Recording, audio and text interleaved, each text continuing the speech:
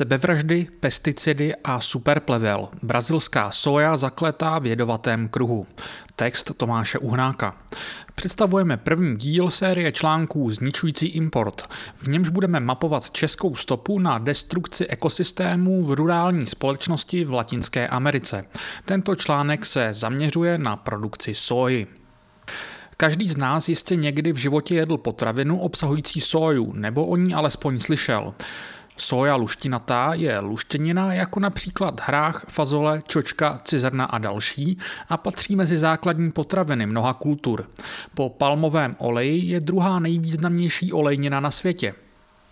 Domestikace soji poprvé proběhla ve východní Asii zhruba před 6 až 9 tisíci lety. Odtud se soja a produkty z ní postupně rozšířily do celého světa, zejména kvůli množství deklarovaných pozitivních zdravotních vlastností. Je to primární ingredience například pro výrobu oblíbené sojové omáčky, misa, tofu, tempehu, sojového mléka a oleje. Dnes je soja podobně jako palmový olej téměř ve všech průmyslově zpracovaných potravinách, včetně těch, u nichž bychom to nečekali, například párky nebo čokoláda. Dlouho byla soja považována za superpotravinu, dnes je vztah k ní spíše rezervovaný. A to i vlivem mnoha zdravotních mýtů, které ji obestírají. Hlavní poselství, které bychom si z rad expertů mohli odnést, je to, že samotné sojové boby a izolované proteiny jsou těžce stravitelné. Zdravotní benefity soji vyplývají ze její fermentované podoby, kde je přítomen například antioxidant vitamin K2. Nelze samozřejmě opomenout, že soja a potraviny z ní vyrobené jsou častou volbou vegetariánů a veganů a všech, kdo z jakéhokoliv důvodu zcela vynechávají, případně omezují konzumaci masa. V tomto článku se podíváme za oponu dominantní lifestyleové diskuze o zdravotních výhodách a nevýhodách soji a sojových receptů. Představíme si sociální a environmentální aspekty, problémy a výzvy, které jsou spojené s pěstováním soji, jejím dovozem a zpracováním. Zaměříme se také na určitou symbiózu mezi sojou a zvířaty. A nutno dodat, že jde o symbiózu s donucením. Budeme společně sledovat příběh soji od jejího vypěstování v Brazílii až po chvíli, kdy se s ní setká český spotřebitel. Celosvětově se z více než 121 milionů hektarů sklidí 334,89 milionů tun soji. Brazílie v roce 2019 předběhla USA a stala se největším producentem soji na světě. V Evropě jsou v první trojce pěstitelů s největšími plochami Srbsko, Chorvatsko a Rakousko. Světová produkce soji od 60. let 20. století narostla 13krát. Čím si soja zasloužila takovou pozornost? Je to zejména tím, že se stala oblíbeným zdrojem krmiva pro hospodářská zvířata. Celých 77% světové produkce soji se používá na zkrmení zvířaty, včetně ryb a dojných krav, které potřebují přísun kvalitních bílkovin. Sojové šroty obsahují 40 až 45% bílkovin. Pouze 19,2% její produkce se promění v potraviny určené pro lidi. 3,8% je použito zejména na výrobu biodýzlu.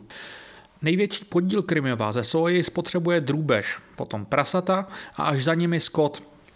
Největšími světovými producenty soji jsou Brazílie, USA a Argentina. Dohromady jsou zodpovědní za 80% světové produkce soji. Brazílie jakožto největší světový producent ročně nabízí zhruba 131 milionů tun soji. Evropská unie je největší světový importér sojového šrotu a druhý největší importér syrových sojových bobů.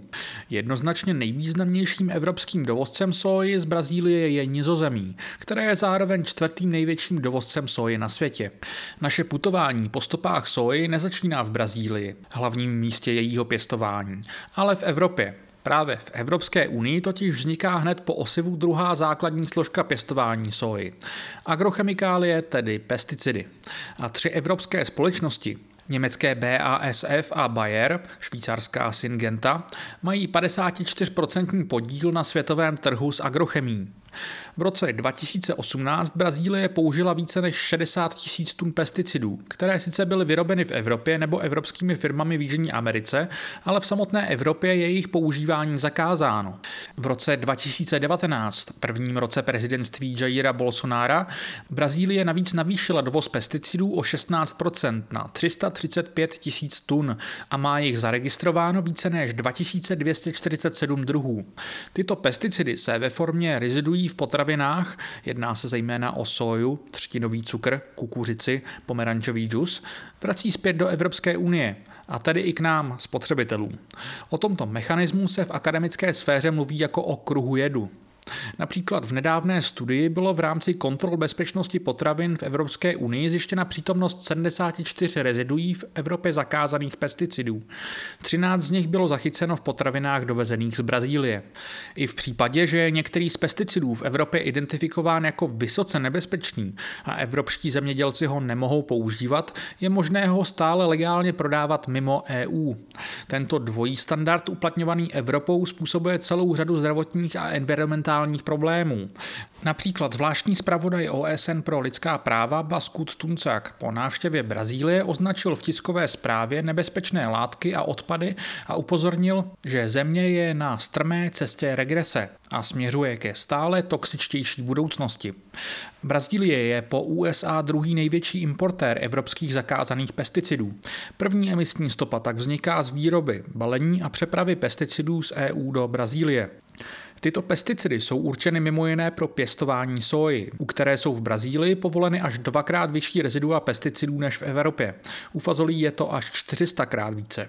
V roce 2017 bylo v Brazílii povoleno 35 pesticidů, které jsou v EU zakázány, přičemž 52% z celkového množství pesticidů používaných v brazilském zemědělství se využívá právě k pěstování soji. Mezi 10 nejpoužívanějších pesticidů v Brazílii patří glyfosát 2,4-D, acefát, minerální oleje, chlorpyrifos, rostlinné oleje, atrazín, mankozeb, metomyl a diuron. Jejich účinky jsou různé, od zcela neškodných až po extrémně toxické. Tak například glyfosát v roce 2017 Mezinárodní agentura pro výzkum rakoviny IARC klasifikovala jako pravděpodobně karcinogenní u lidí. Ačkoliv se pořád vede spor o účinnosti glyfosátu na lidské zdraví, stále více studií upozorňuje na buněčné, karcinogenní, reprodukční, kardiovaskulární a zažívací účinky na zdraví ryb a savců. Acefát je spojován s kritickým znečištěním životního prostředí a život ohrožujícími zdravotními problémy v důsledku vysoké toxicity metamidofosu pro necílové organismy. Chlorpyrifos ovlivňuje vývoj růstu a opožděný psychomotorický vývoj u malých dětí. Atrazín je spojován s nepříznivými reprodukčními účinky u obojživelníků a jiných volně žijících živočichů a v současné době je zkoumán jako potenciální endokrinní disruptor a karcinogen pro vodní i lidský život. V roce 2016 bylo 4208 případů otravy pesticidy, a to nejen mezi pracovníky v zemědělství, ale také mezi seniory, dětmi a dalšími obyvateli vystavenými extrémně nebezpečným pesticidům. Mezi to je potřeba započítat také řadu sebevražd uskutečněných právě požitím pesticidů. Řada pesticidů se trvává v životním prostředí dlouhou dobu a jsou přítomny také v potravinách. Nejrobustnější výzkum sledoval otravu pesticidy mezi lety 2007 a 2014. V tomto období bylo brazilskému ministerstvu zdravotnictví hlášeno přes 25 000 případů otrav pesticidy, což znamená v průměru 3125 případů ročně, tedy 8 otrav denně. Je nutné však dodat, že na každý hlášený případ otravy připadá podle odhadů 50 dalších neohlášených. Jedná se tedy pouze o špičku ledovce a během tohoto období došlo ke zhruba 1 250 000 případům otrav pesticidy pro zemědělské účely. Za období 2007 až 2014 bylo hlášeno přes 300 případů otrav dětí ve věku 0 až 12 měsíců, to jest průměrně 42 nemluvňat ročně. Skutečný počet tak pravděpodobně přesáhl 17 000.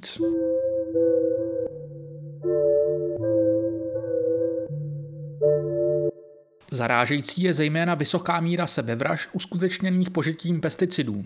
Podle Národního informačního systému otrav Synitox jsou pesticidy třetí nejčastější příčinou otravy v Brazílii, což představuje asi 7 až 11 % hlášených případů ročně v letech 2000 až 2012. V tomto období bylo v brazilském informačním systému o úmrtnosti SIM evidováno 10 666 úmrtí po otravě pesticidy, zejména při pokusech o ukončení vlastního života. Hlavními hrozbami pro biologickou rozmanitost Brazílie jsou fragmentace a ztráta původních biotopů, zavlečení cizích druhů a exotických chorob, nadměrné využívání rostlin a zvířat, využívání hybridů a monokultur v agroprůmyslu a programech obnovy lesů, znečištění a změna klimatu. Ztráta původních biotopů je zdaleka nejvýznamnější příčinou, která ohrožuje původní druhy. Změny ve využívání půdy a změny klimatu jsou a během tohoto století i nadále budou hlavními hnacími silami, které povedou ke ztrátě biologické rozmanitosti a ekosystémových služeb v Brazílii. Používání herbicidů a geneticky modifikovaných rostlin skýtá nebezpečí vývoje tzv. Superplevelu, tedy plevelu, který je vůči účinným látkám postřiků odolný. Tento problém byl u glyfosátu poprvé zaznamenán již v roku 1996 v Austrálii a například v USA je v posledních letech čím dál častější. Odolné plevele se na monokulturních polích šíří velice rychle a v současné době již postihují miliony hektarů půdy. Zatím farmářům stačí použít vyšší koncentraci či kombinaci pesticidů. Do budoucna mohou mít superplevele celospolečenský dopad. Koncentrace na produkci exportní soji a masa vede ke snižování výměry a kapacit pěstování tradičních plodin. V zemi narůstá hlad a potravinová bezpečnost se zhoršuje. Se sojou se pojí také problematika geneticky modifikovaných organismů, GMO. V roce 1994 americký úřad pro kontrolu potravin a léčiv schválil první geneticky modifikovaný organismus pro komerční pěstování na amerických farmách. V roce 1995 schválila americká agentura pro ochranu životního prostředí EPA první geneticky modifikovanou plodinu produkující BT-toxin, přirozeně se vyskytující insekticid vyrobený bakterií Bacillus thuringiensis. V roce 1996 se na trhu objevily sojové boby upravené geneticky tak, aby odolávaly vysoce účinnému herbicidu glyfosátu, prodávaný pod názvem Roundup, který měl likvidovat hmyzí škůdce a plevel. Za dobu používání této patentové technologie se však objevila celá řada problémů. Jeden byl již zmíněn v souvislosti s rizikem vzniku zdravotních problémů. Další problém spočívá ve vytvoření rezistence určitých plevelů na glyfosát a snížení biodiverzity na polích a v jejich okolí. Od zavedení GMO plodin odolných vůči glyfosátu bylo celosvětově identifikováno asi 38 druhů plevelů, které si vyvinuly vůči glyfosátu rezistenci. Výsledkem je, že tyto tzv. Superplevele mohou i nadále zamořovat pole a odčerpávat živiny pěstovaným plodinám, což vede zemědělce k používání buďto vyšších dávek glyfosátu nebo jiných, dražších a rizikovějších pesticidů. Změna ve využití půdy způsobená odlesňováním za účelem rozšíření půdy pro pěstování soji je hlavním přispěvatelem uhlíkové stopy Brazílie a představuje 36% celkových emisí této země v letech 2010 až 2015. Celkové emise skleníkových plynů z brazilského vývozu soji v tomto období se odhadují na 223,46 milionů tun. Největší uhlíkovou stopu má soja, která pochází ze severní brazilské oblasti Mato Piba a státu Pará, kde je pěstování soji přímo spojeno se změnou ve využití půdy. Dovoz soji z těchto oblastí znamená až 6krát vyšší emise na jednotku produkce, než je brazilský průměr. Přestože je Čína největší importér soji z Brazílie, Evropa má o 13,8% vyšší emise, a to právě z důvodu využívání soji z oblasti, kde probíhá těžba lesa za účelem rozšíření pěstování. Navíc 18 až 22% soje a masa importovaného do EU z Brazílie má souvislost s nelegálním odlesňováním. Studie se však shodují na tom, že hlavní důvod odlesňování není ani tak růst plochy, na níž se pěstuje soja, ale rozšiřování pastvin. Takže i navzdory tomu, že se soja v Brazílii pěstuje na území větším než Německo, hlavní důvod zvýšených emisí je vypalování lesů pro brazilské pastviny, po kterých se tento rok pohybuje 214 milionů krav. Celosvětově tvoří emise ze zemědělství, lesnictví a změny ve využívání půdy 23% antropogenních emisí. Přičemž přírodní procesy pohlcování oxidu uhličitého jsou ekvivalentní téměř třetině emisí oxidu uhličitého z fosilních paliv a průmyslu. Donedávna se na pohlcování emisí vytvořených lidskou činností podílel mimo jiné amazonský prales. Vinou odlesňování a degradace půdy a biodiverzity letos došlo k narušení amazonského ekosystému, který produkuje více oxidu uhličitého a dalších skleníkových plynů, než kolik je ho schopen pohltit. Soja, ať už v podobě syrových bobů nebo šrotu, je z 15 brazilských států, které soju pěstují, dopravena nákladními automobily, vlaky a lodní dopravou do jednoho z 10 hlavních brazilských přístavů. Největším přístavem v Brazílii a zároveň druhým největším v Latinské Americe je Santos ve státě São Paulo. Dohromady s přístavy Rio Grande, Paranacoa, São Luís a São Francisco do Sul tvoří 75% brazilského exportu. Plodina následně putuje nákladní lodí do jednoho z největších evropských přístavů, mezi něž patří Rotterdam, Antwerpy a Hamburg. Konkrétně cesta z přístavu Santos do Hamburgu při rychlosti 14 uzdů trvá 16 dní a trasa je dlouhá 5683 námořních mil, což odpovídá 10 524 kilometrům. Největší loď, která z Brazílie vozí soju například do Nizozemí, je Pacific South. Dokáže pojmout náklad 103 000 tun a vešlo by se do ní 3400 kamionů. Tolik k efektivitě nákladní dopravy.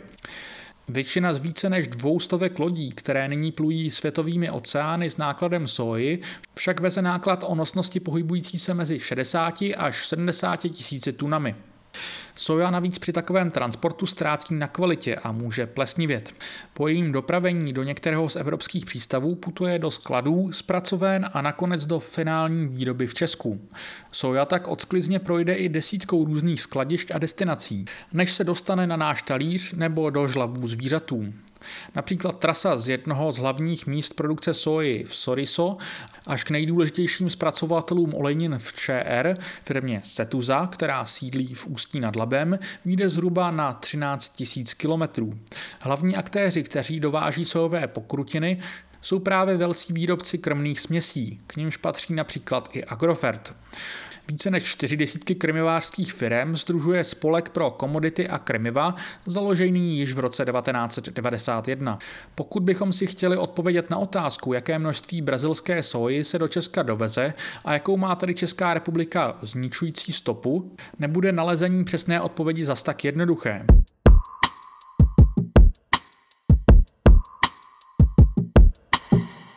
České krmivářské a potravinářské firmy totiž nekupují sojový šrot nebo sojové boby přímo z Brazílie, USA nebo Argentiny, ale z Německa, Nizozemí, Slovenska, Belgie, Rakouska a Ukrajiny. Část této soji je sice v daných zemích vypěstována, většina ale pochází právě z některého ze 3 zmíněných amerických států. Jenže to už dohledat nelze, protože statistiky dovozu z konkrétních zemí původu nejsou sledovány. Celní statistiky sledují pouze množství dovážené soji. Legislativní povinnost uvádět konkrétní zemi původu navíc není stanovena. Maximálně se můžeme dozvědět, že pochází ze zemí mimo EU nebo ze země EU, případně, že byla zabalena v České republice. Pro české potravináře a krmiváře může být konkrétní původ také neznámý. Pokud soju kupují například z Belgie či Německa, tam byla soja z Brazílie sice dovezena, ale byla tam i zpracována nebo přebalena. Ostatně povinnost uvádět zemi prvovýroby je nutné pouze ve výjimečných případech. Mnoho firem však alespoň informuje o tom, že soja, kterou prodávají, není GMO, že splňuje kritéria bio a pokud je tuzemská, uvedou zemi původu ČR. Tuzemská výroba soji, jak pro potravinářské účely, tak pro zvířata, je v režimu non-GMO. Ovšem podle Evropského sdružení výrobců krmiv FEFAC je 85% vyrobených krmných směsí v EU označeno jako geneticky modifikovaný materiál. Pokud tedy konvenční chovatel nebo zpracovatel masa a mléčných výrobků explicitně nedeklaruje, že zvířata z daného podniku nebyla krmena GMO sojou, jediná evropská i česká legislativní záruka toho, že zvířata a produkty z nich neobsahují GMO soju nebo jakýkoliv jiný GMO materiál, je z certifikovaného ekologického zemědělství, kde je používání GMO obecně zakázáno. Pokud potravina obsahuje GMO soju, na obalu najdete povinnou větu: tento produkt obsahuje geneticky modifikované organismy. Vypočítat přesnou emisní a sociální stopu brazilské soji dovezené a využité v ČR tak není možné. Odpovědná zahraničně, environmentálně a zemědělská politika jednotlivých členských států se v těchto podmínkách tvoří jen těžko. Jenomže zejména v kontextu zelené dohody pro Evropu bude možné na evropské úrovni současný neudržitelný model řešit. Můžeme si z toho všeho však udělat alespoň základní představu o rozměrech dovážené a u nás pěstované soji. V roce 2020 bylo v ČR vyrobeno celkem 2 462 658 tun krmných směsí pro hospodářská zvířata, přičemž sojový extrahovaný šrot tvořil 292,4 tun. Čeští zemědělci sklidili z pěstebních ploch o rozloze 14,3 tisíce hektarů 33 tisíc tun sojových bobů vypěstovaných jako non-GMO. Většina těchto bobů je určena k výrobě potravin, ačkoliv po vylisování potravinářského oleje vzniká masa použitelná pro krmiva. Pokud jde o import, v roce 2020 byla výroba krmných směsí negativně ovlivněna koronavirovou krizí. Výrobci krmných směsí zaznamenali značný problém v zásobování krmnými surovinami ze zahraničí. Celkový dovoz sojových bobů v roce 2020 byl 22,4 tisíce tun. Deklarovaná dovozní cena činila 9 220 korun za tunu. Z ČR bylo vyvezeno celkem 2,8 tisíce tun soji za deklarovanou vývozní cenu 11 530 korun za tunu. Pokud jde o dovoz sojových pokrutin a extrahovaných šrotů pro krmivářské účely, v roce 2020 bylo dovezeno 317 231 tun a z ČR jsme vyvezli 17 385 tun. O tom, že lze soju pěstovat i v podmínkách České republiky, ví svoje sedlák z Hané, jak si říká zemědělec Roman Koutek. Osobně jsem se za ním vydal, abych zjistil víc o českém kontextu pěstování soji. Našel jsem ho u kombajnu poté, co jsme spolu s fotografem prošli malebným rodinným statkem plným života. Na nedalekém poli bylo vidět poměrně pestrou směs plodin. Koutek pěstuje soju posledních 15 let a ačkoliv přiznává, že její pěstování v ČR není úplně běžné, v oblastech Polabí, Novojičínska, Ostravska a na Hané se jí docela daří. V každé oblasti však funguje jiná odrůda. Na Hané se například daří odrůdě Kofu. Koutek pěstuje i českou odrůdu soji, všechno pro potravinářské účely. Postupně nás provede plochou s 15 odrůdami soji, které pokusně pěstuje ve spolupráci s osivářskou firmou. Soja ho oslovila, protože hledal plodinu zlepšující půdu. Soja stejně jako ostatní luštěniny patří mezi bobovité rostliny, které jsou schopny díky symbiotickým kořenovým hlízám fixovat vzdušný dusík do půdy a lze tak ušetřit na externích hnojivech pro plodiny, které následují po soje. Mezi zemědělci podle něj stále panuje určitá obava z něčeho nového, ale jeho zkušenost je veskrze pozitivní. Je přesvědčen, že se v Česku dá vypěstovat jak kvalitní soja, tak kvalitní osivo. Upozornil nás také na to, že se soja v Česku pěstuje také v režimu ekologického zemědělství, přestože jde stále o velmi malé množství. Mnohem více soji se v režimu ekologického zemědělství pěstuje v sousedním Rakousku. Pokud jde o výnosy, je podle něj konvenční pěstování s tím v režimu ekologického zemědělství víceméně srovnatelné a někdy může prý druhá varianta dokonce přinést i vyšší výnos. I on vnímá rozpor v chování Evropské unie, když sice zakazuje pěstování GMO plodin na svém území, ale zároveň povoluje dovoz GMO sojového šrotu pro zvířata. Mnohem konzistentnější by podle něho bylo zakázat i dovoz takového šrotu. Dozvídám se také, že většina českých pěstitelů soji je sdružena v Asociaci pěstitelů a zpracovatelů luskovin a že existuje iniciativa mezi českými pěstiteli soji s názvem Soja 150. Číslo 150 v názvu vyjadřuje jejich ambici dosáhnout cíle 150 000 hektarů pěstované soji v České republice. Toto množství by podle Koutka mohlo pokrýt základní potřebu soji v České republice. Podmínky pro pěstování soji v Česku sice vhodné jsou, podle Koutka jsou ale zásadním problémem malé zpracovatelské kapacity. Ideál je podle něj něj podpořit decentralizované regionální zpracování a přidávat hodnotu prvovýrobě. Protože i při zvýšeném pěstování soji vznikne stejný problém jako u pšenice. Tu vyvážíme a pak dovážíme produkty s přidanou hodnotou. Největší část zisků tak nezůstane u českých zemědělců, ale v zahraničí a u prodejce. Další výzva, na kterou Koutek upozorňuje, jsou klimatické podmínky Jižní Ameriky nebo Afriky. Ty totiž představují velkou konkurenční výhodu a mohou se díky nim provést 2 sklizně za rok, kdežto v Česku zvládneme pouze 1. Koutek ale také pozoruje změny klimatu, které českým zemědělcům umožňují dosáhnout delší vegetační doby a pěstování teplomilnějších rostlin, tedy právě i sóji, je tak snazší. Zažitá schémata toho, kdy se co má v zemědělství dělat, podle něj dnes přestávají platit. Dovoz sojového šrotu z Jižní Ameriky je podle něj motivovaný ekonomicky. Soja je celoročně dostupná a cenově přijatelná a proto se český zemědělec zaměřuje spíše na pšenici nebo řepku, které se dají přímo prodat. Ne všechny pěstitelé systém nutí k tomu, aby se zabývali pěstováním krmiva. Na druhou stranu, pokud by si to dobře spočítali, jestli omezí nákup a vypěstují si to sami, tak se dostanou na stejná, možná i lepší čísla. Je to o pohodlnosti, uzavírá Koutek. Za kokrhání kohoutů nám ukazuje sojový šrot pro vylisování oleje, který lze prodat na krmiva. Šrot vypadá velice lákavě, jako sojový suk.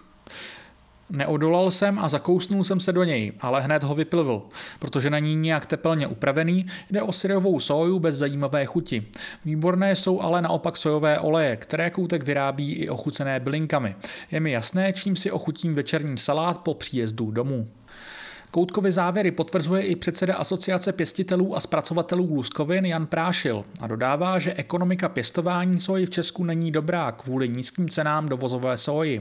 Upozorňuje, že potravinářská soja dovozová je zhruba o 1000 korun na tunu levnější než česká. Aby plnotučná extrahovaná soja pro krmivářské účely konkurovala dovozu, musela by u zemědělce stát tuna soji 7500 korun. Navíc zpřesňuje, že do ČR se sojové boby z Latinské Ameriky vozí pouze výjimečně. Hlavní část dovozu tvoří zpracovaná soja ve formě sojových pokrutin, používaných do krmných směsí. Pro Latinskou Ameriku jsou pokrutiny v zásadě odpad hlavního produktu, sojového oleje. Jedná se ale o odpad, který se dobře prodává do zahraničí, mimo jiné do Evropy, včetně České republiky. Upozorňuje na fakt, že soja je z hlediska krmivářství nová plodina. Historicky byl v Evropě a v Česku používán hrách, který se dával do krmných směsí, kde musí být bílkovina. Soja je dnes lacinější zdroj bílkovin než tradiční tuzemský hrách. Pokud ale někdo deklaruje, že vyrábí krmné směsi pro zvířata bez GMO, tak je ve směsi hrách, nikoli soja. Řada německých mlékáren vyžaduje deklaraci, že chovatelé používají krmné směsi bez GMO. Podle Prášila je běžné, že část mléka z jihozápadních Čech tak končí v Německu. Zároveň upozorňuje na sílící trend v EU používat a pěstovat geneticky neupravovanou soju. Pro některé české zemědělce to začne být zajímavá plodina. Stejně jako Koutek se však domnívá, že pokud nedojde k navýšení zpracovatelských kapacit, skončí v Německu jako surovina bez přidané hodnoty. Také zmiňuje rozpor, se kterým se spotřebitelé vyrovnávají. Ženeme se za tím, co je laciné, ale mluvíme o tom, že nechceme geneticky modifikované organismy. Pokrutiny z Jižní Ameriky jsou laciné i proto, že jsou GMO. Cena dopravy v tom nehraje roli. Maso a mléčné produkty bez GMO soji však zaznamenávají navýšení ceny. Podle Prášila jsme v ČR soběstační v pšenici, máme nadprodukci 30 až 40%, kterou vyvážíme. Na druhou stranu dovážíme drůbeží a vepřové, což znamená, že se nám minimálně 10 až 15% toho, co vyvezeme, zase vrátí zpět v mase. Kdybychom si chtěli to maso vyrobit sami, tak vyvezeme už jen 25% a máme stále dostatek. Jsme schopni být relativně soběstační, ale je to otázka ceny. Zároveň upozornil na pravděpodobně nejzásadnější problém, totiž že zemědělci na svých bedrech nesou sociální smír, protože cena potravin je podhodnocená. Stále ještě nízká cena potravin také způsobuje plýtvání potravinami. A to je skutečně pravda, protože výkupní cena prvovýroby a platy zemědělců se nezvyšují úměrně tomu, jak stoupají ceny vstupu, doprava, energie, pohonné hmoty a tak dále. Prášil dává za příklad Francii, kde jde o státní politiku. Mělo by tu být 2x tolik hrachu, protože to je naše přirozená leguminóza. Navýšení ploch soji z hlediska krmivářství, pokud bude stále rozdíl v ceně hrachu a soji, ale představuje snížení závislosti na dovozu. Covidová pandemie ukázala, že je velmi důležité být v některých věcech soběstačný. Zvýšení pěstování soji navíc může zvýšit diversifikaci v osevním postupu. Soju lze pěstovat jako zlepšující předplodinu pro pšenici a ječmen, protože pro ně nechává dusík. Odlesňování, ničení ekosystémů a lidských životů, emise z pěstování soji a chovu skotu mají společného jmenovatele. Je jim poptávka po mase a mléčných výrobcích. Snížení nebo úplné zastavení konzumace masa a mléčných produktů pocházejících ze zvířat, které jsou krmeny sojou problematického původu, může být součástí řešení. Cílenými systémovými opatřeními na národní i evropské úrovni lze snižovat závislost na dovozovém masu i soje a podpořit používání tradičního zdroje krmiva, českého hrachu v kombinaci s českou sojou, případně v kombinaci s evropskou.